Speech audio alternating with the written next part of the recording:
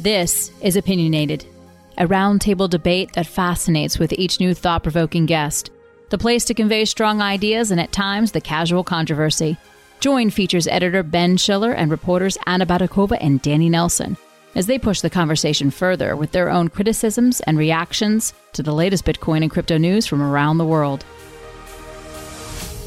And just a reminder, CoinDesk is a news source and does not provide investment advice.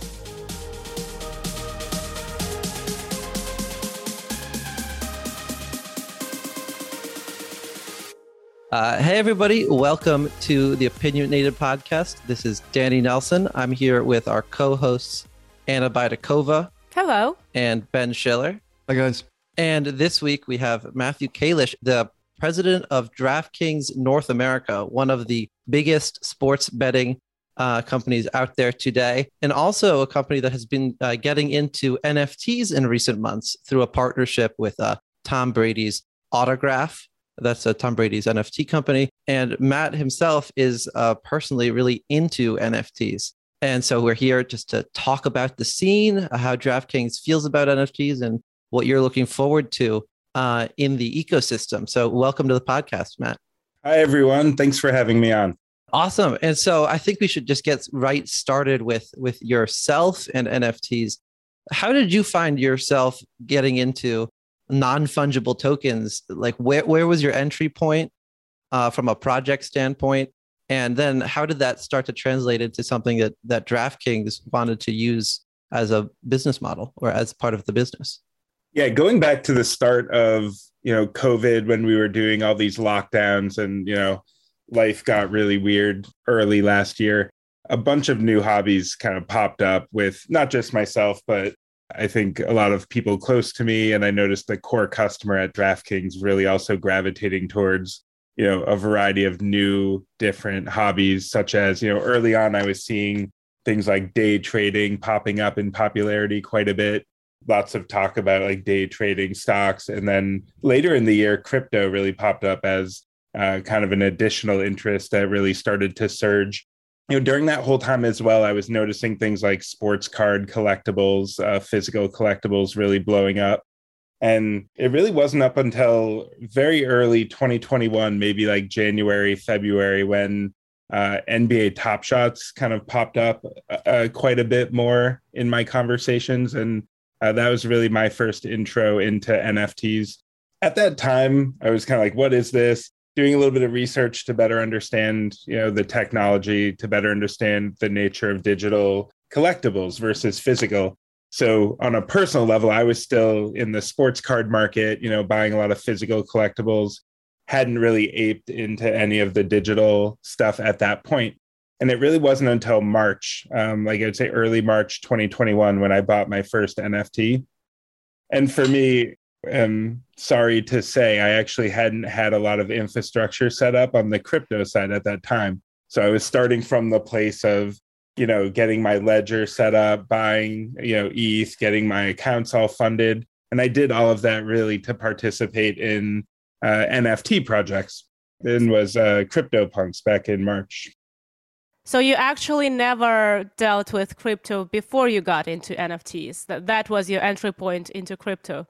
That is correct. That was the rationale why I set up my crypto accounts. So that's pretty funny. I think that you're hardly the only person out there who's really the moment for them where they thought, okay, maybe I should take a closer look at magic internet money was, magic internet JPEGs, which I guess is redundant because JPEGs are internet anyway, or computer anyway. I digress. I know from talking with you and from other people at DraftKings that part of the appeal of DraftKings' own NFT platform is that potential for the huge DraftKings customer base, which not many of them are necessarily already into crypto, to have an outlet that is easily accessible on platform. Could you speak a little bit about the potential for, DraftKings to be having its own marketplace? Yeah, I think what DraftKings really bring to the table is a large audience. We have millions and millions of users who are, every day showing up on the platform. They're playing fantasy sports, playing, sports betting, iGaming products. And What I learned, in the early days of, jumping into some of these NFT projects is that it's all about engagement from the community. It's about having, that consistent, like caring about the project, checking in, seeing what's going on. The hardest thing, to the survival of any NFT project or platform, I think, is really just, can you acquire and retain the attention of, a large audience? If you can't do that, then the project kind of dies off. And we already had that benefit on DraftKings. I think the main difference was that our customers are transacting with US dollars. So the accessible kind of the way to make NFTs accessible on DraftKings is to make it compatible with the account people have and with the currency that they have on the platform.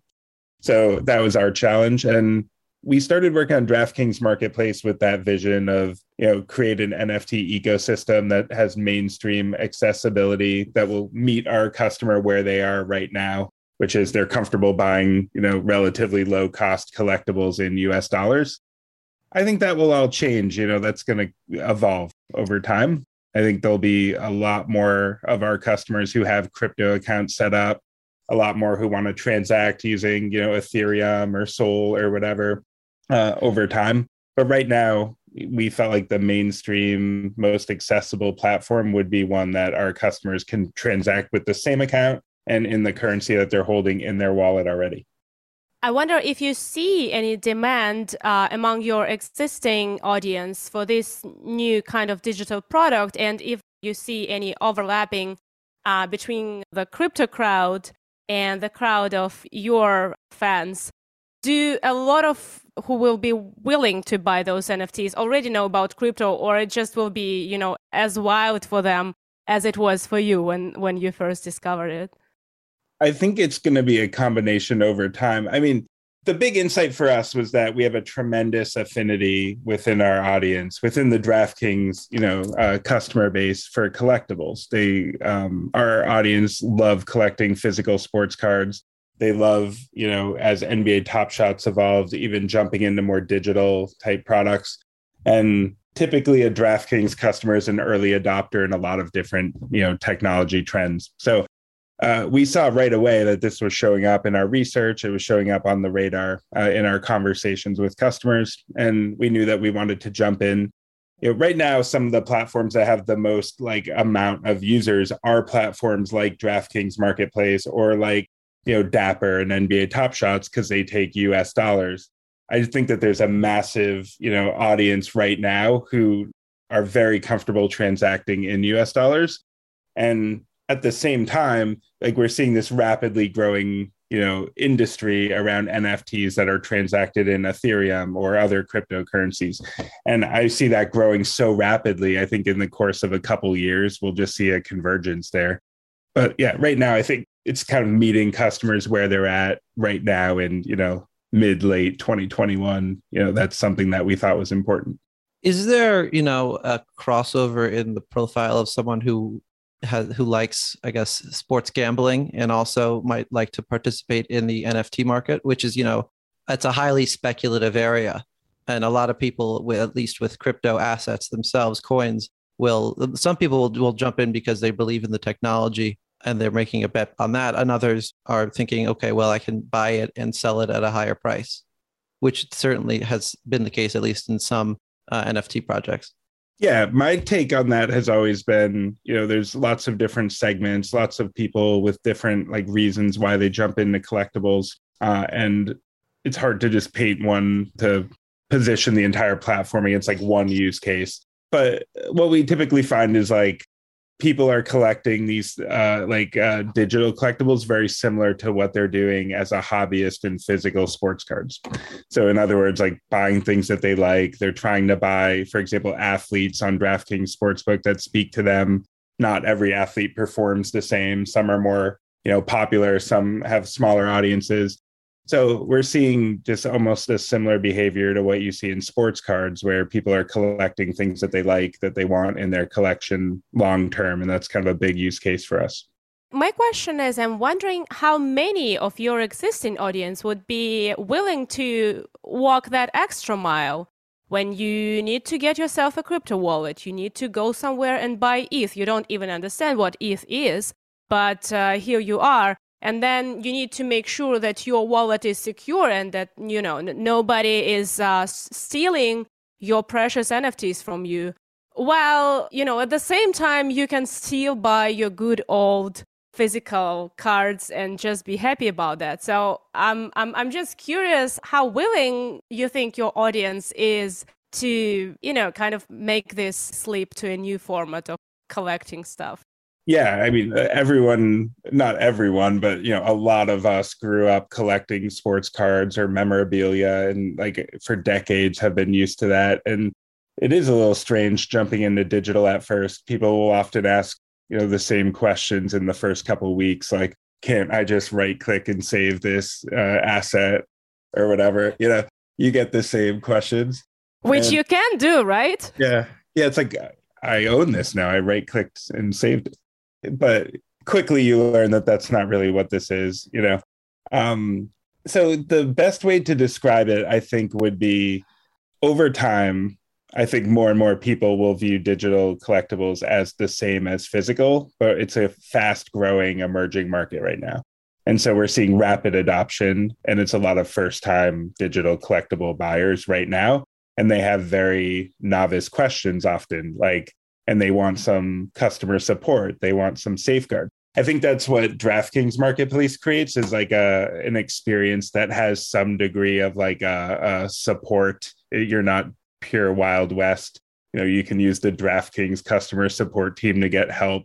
We have some guardrails so that you can't make huge mistakes with, oops, I burned my, expensive asset off into the ether. Or, I gave my seed phrase to someone. Our customers aren't dealing with any of that. However, by the end of the year, DraftKings is launching, the ability to off-ramp NFTs onto the Ethereum mainnet. And I think at that point, our users will be taking, if they choose to, taking on that sort of autonomy to manage their assets off platform.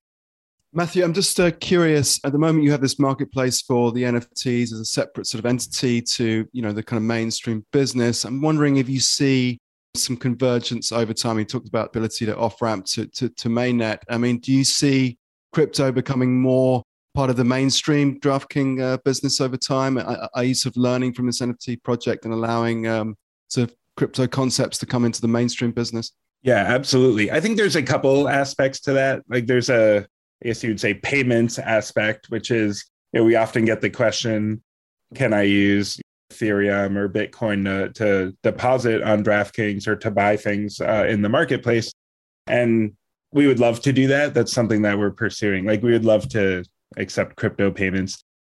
Our industry is highly regulated and there are certain rules. So we have to go through a process in order to be able to do that. And maybe it's a little bit of a higher bar in our industry, given how much regulation to get something like new payment methods through than a lot of customers would expect. But we're working really hard on that because it's something we get asked a lot. And then I think there's another sort of question in there, which is blockchain tech in general, and how does that apply to DraftKings and our technology stack, and what are the use cases for that inside of DraftKings? And that's also something that we're really going after quite aggressively. We acquired a team from Scarcity Labs. They had a platform called Ephemera. So we brought them on to initiate our sort of blockchain technology team at DraftKings, and we've been aggressively recruiting.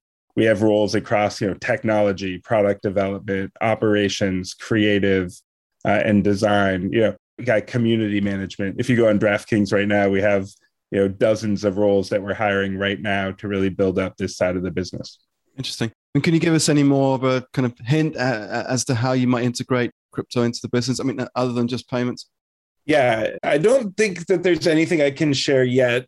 Now that we're public, there's so much rules that we just can't always kind of share our roadmap in full. But what I can say is we want to take on a lot more in-house projects.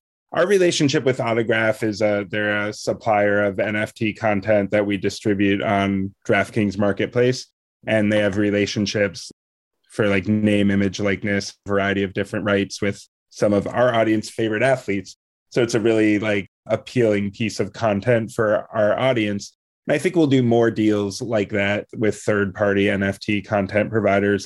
And then also DraftKings in-house, we have our own initiatives that we're kicking off. I think we're really in, even though we didn't like slap beta on the product, I think that's kind of the stage we're at is first inning. We have a tremendous roadmap ahead. We're going to be 4 or 5xing the team by the end of the year. If you just go to the job board on DraftKings, you'll see that right now. So really exciting future, I think. And the next 3-6 months should be really exciting. How are you seeing the sports leagues thinking about NFTs? Certain athletes have obviously gotten on board and signing those name, image, likeness deals, but are we moving toward a place where actual franchises will be following that lead as well? Yeah, I think there's a flurry of activity right now.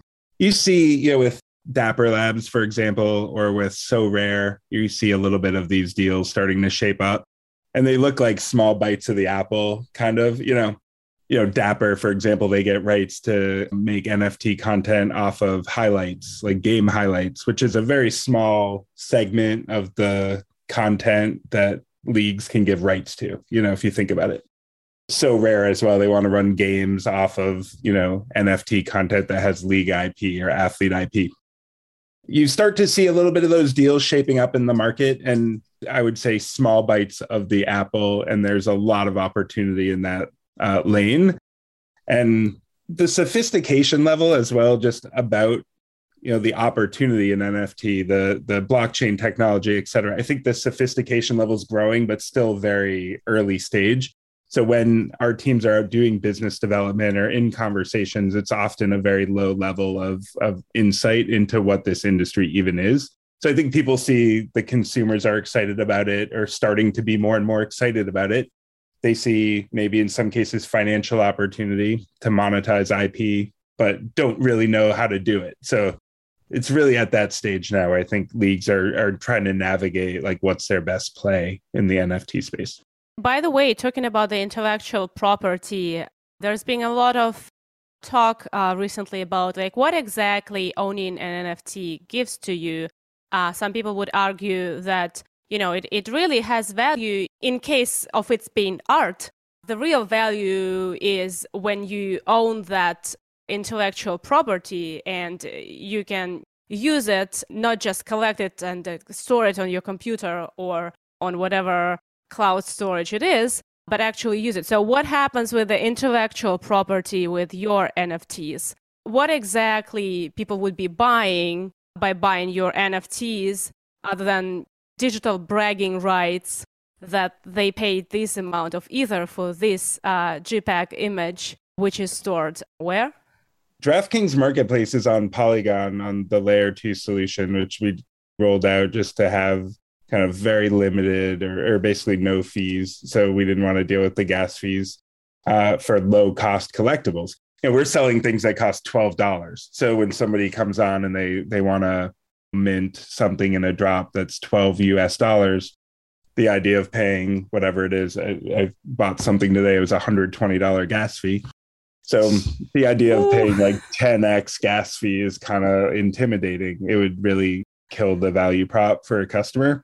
I think it's so hard to characterize because all customers have different thoughts in their head about why they're participating in NFT projects. A lot of people are doing it from a art/collectible standpoint. That's a huge use case. And it's no different than, I have literally bookcases of sports cards and non-sports cards behind me that just are in my office that are just like sealed product. And I'm keeping them because I'm a collector. I can tell you, like, even from personal experience, a lot of projects I've jumped into where I thought the community was really like interesting and I wanted to be a part of something. It's like CryptoPunks, I thought this is a really cool community. I like the conversations that are going on in Discord. I like the people that I'm talking to.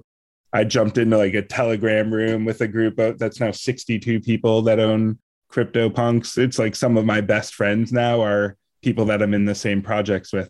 So there's a social use case, like being a part of something that's going on in culture that drive a lot of people. And so it's hard to just characterize it one way, I think.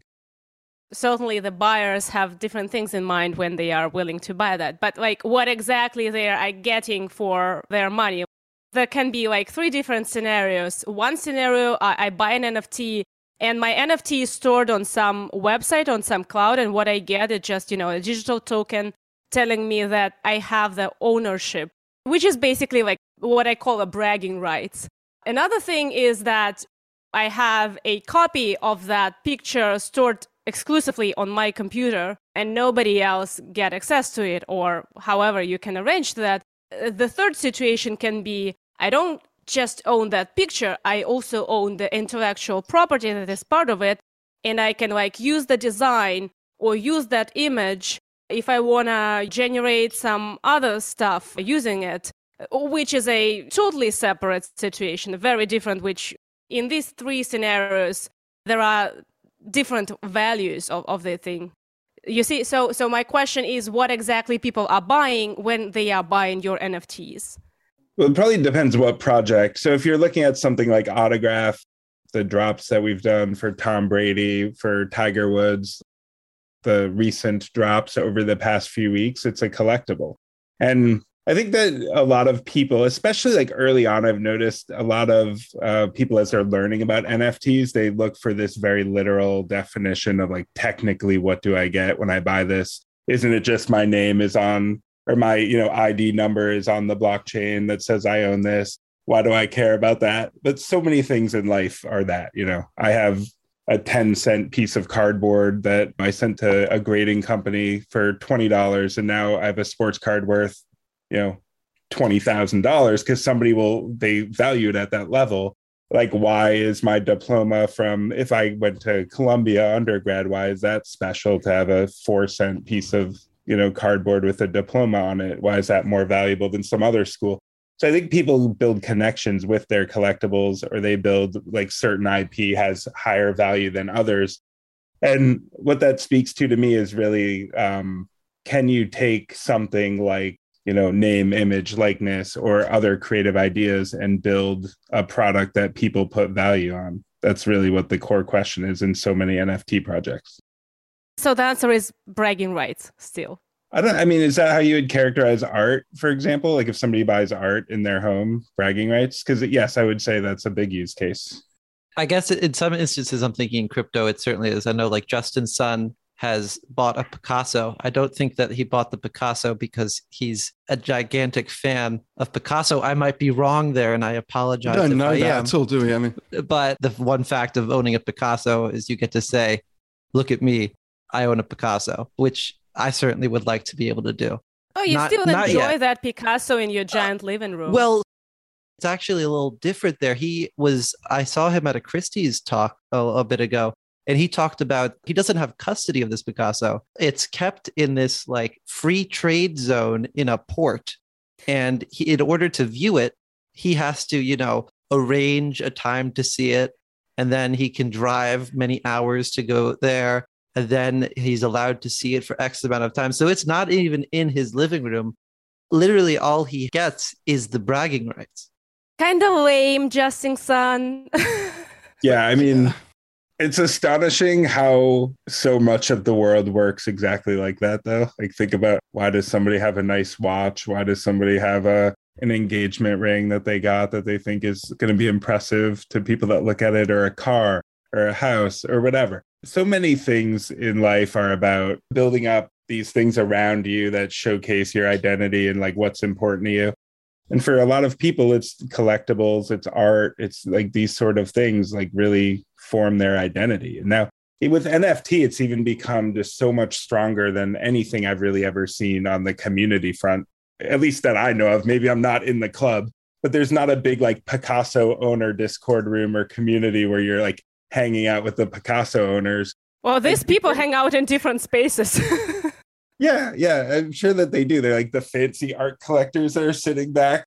But if you're in Bored Apes Yacht Club, you have people getting tattoos. It's a rabid community. And I think that each project appeal to a slightly different kind of part of your brain, and a different audience kind of gravitate towards different projects. People who want to be a part of those communities or build out their identity in that way are aping into these projects. I think it's a bit unfair, this kind of line of questioning. It's kind of trying to delegitimize NFTs by calling it kind of bragging rights when, as Matt's saying, I mean, nothing very different here in terms of a collectibles movement. I mean, this is nothing different from collecting baseball cards or any other cards. Well, your mom can't throw out your NFTs, but she certainly can. Not easily. Yes.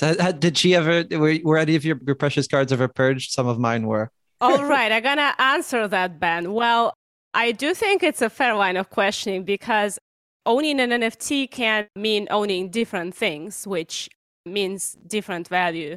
People who are new to this space, I think they also should be kind of cognizant of how it works.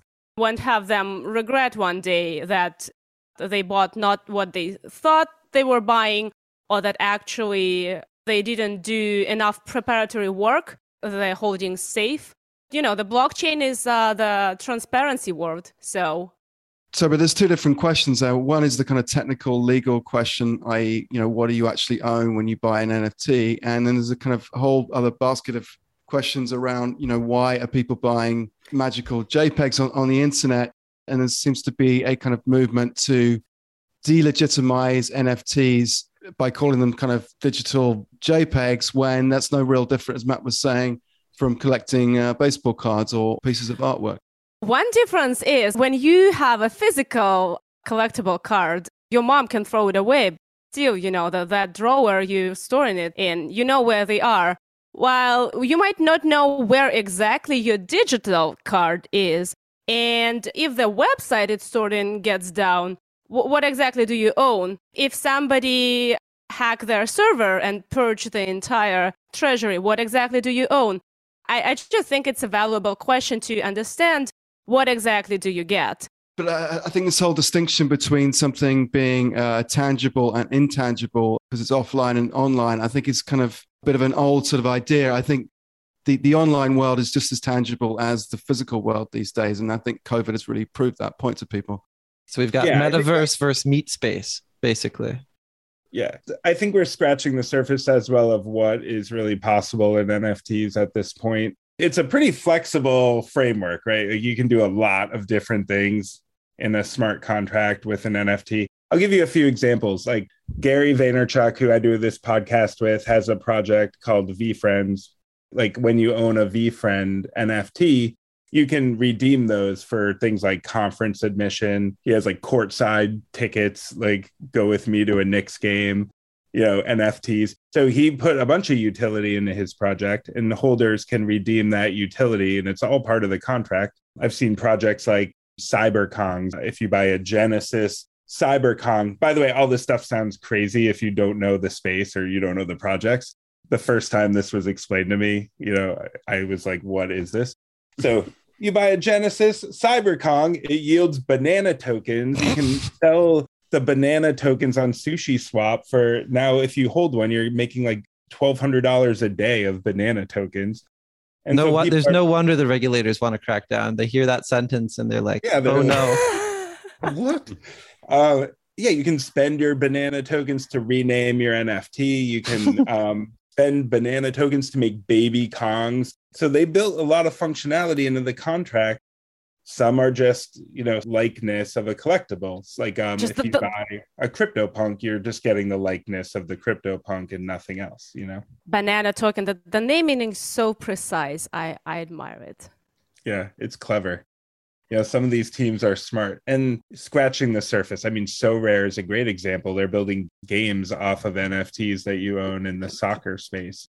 I think it's endless how far some developers may go with the tech, given how flexible it is. And as more innovation comes out, I think the power of the contracting on the Ethereum blockchain will become more evident, like how flexible and powerful that can be. Yeah, well, that's interesting. What kind of relationship these NFTs can have to real life. Like a crazy one. There's actually two really interesting art projects, I think, out there. One is Damien Hirst has this thing called Currency. Sometime next year, it's like polka dots, basically. It's a painting with polka dots. 10,000 NFTs exist. And sometime next year, you'll have to decide if you want to burn your NFT and he'll mail you the physical painting, or you can have him literally burn the painting and keep the NFT. And he's like a real artist. Damien Hirst is serious. Another one that I jumped into was this thing called Tom Sachs Rocket Factory, which is a crazy project. You collect a nose cone, a body, and a tail of a rocket. And then you burn all three to get a rocket NFT, a single rocket NFT back. Then you can go on his site, schedule it for a launch. He physically makes the rocket with the design that you have, and he launches the rocket. Then he sends you the encased rocket and the video of him launching it and the NFT of the thing. You know, have you ever played with model rockets and ST's rocket? Yeah, it's like, I don't know that's the hilarious. term, but it's like a model rocket. Yes. Yeah. This big. Yeah. Really, it really goes. You should ST's is the rocket fuel, I guess. But yeah, that's cool. That's one, I went crazy on that one. Like, some artists are really jumping in and I think innovating quite a bit in terms of the chain of just producing art is just disrupted by NFTs in some cases. It's really interesting, some of the projects going on. What about you? Like, what of that coolness you gonna stuff into your NFTs? You know, we could launch Tom Brady on a rocket. I think lots of people would for example, like that. That's the whole thing. DraftKings Marketplace is a platform, right? Where, like, at its core, not about what content DraftKings creates. It's about what content everyone creates that we make available in the platform. You know, it's like an OpenSea, right? And so we're in the first inning. We're being very curated with what we put in. Part of that is, you know, we're crawl, walk, run. You know, we want to make sure that the platform is very effective in doing what we want, which is give mainstream accessibility to NFTs.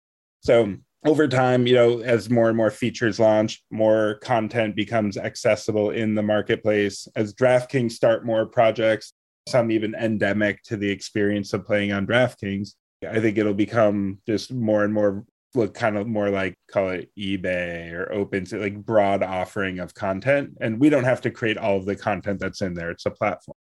Awesome. Well, I think that's a good place to end it. Thank you so much for joining us, Matt. We're looking forward to what comes next with DraftKings Marketplace. And check out DraftKings Marketplace on the app. And I think, can you access it on the website too, Matt? Or is it just...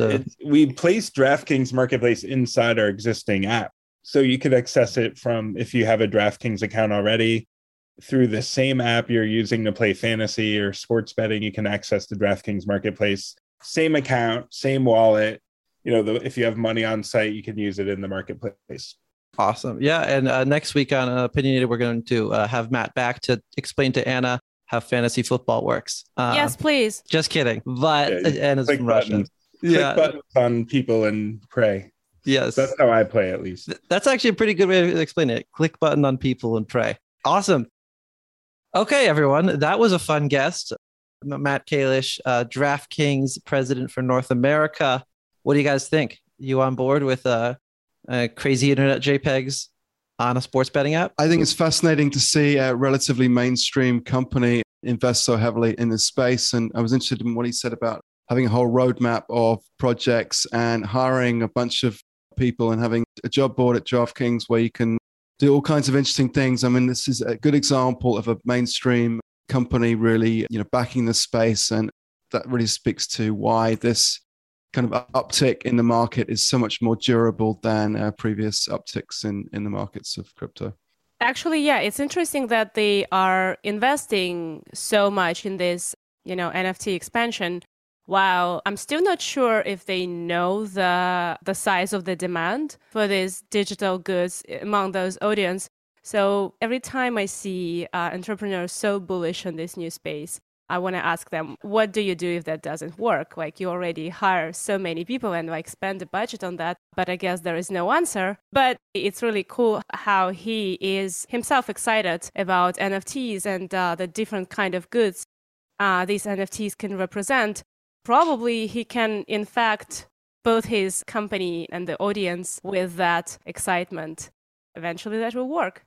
Yeah, and we didn't touch on it in the conversation, but from speaking with him previously, I know, they are trying to find ways to make these what are the best analogy for like the NFTs that DraftKings is putting out are, sports cards on the blockchain.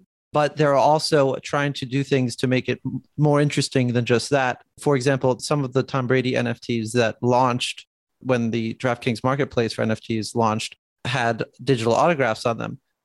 So if you have a digital autograph, what are you going to do? You could get him to sign one piece of paper or one electronic pad and copy it 200 times. No, they had him sit and write out his name 200 times, and they applied that to the 200 different NFTs. So it's still not a piece of paper with a signature on it, but a little flourish like that. And that's not even something that they've marketed very heavily, that fact. It's cool to see them thinking, all right, well, if we want to, approach this new frontier without cynicism and actually think, okay, how are we going to make this authentic while still being in a digital world? Getting Tom Brady to sit for 200 different signatures is a pretty cool little flourish to add some authenticity.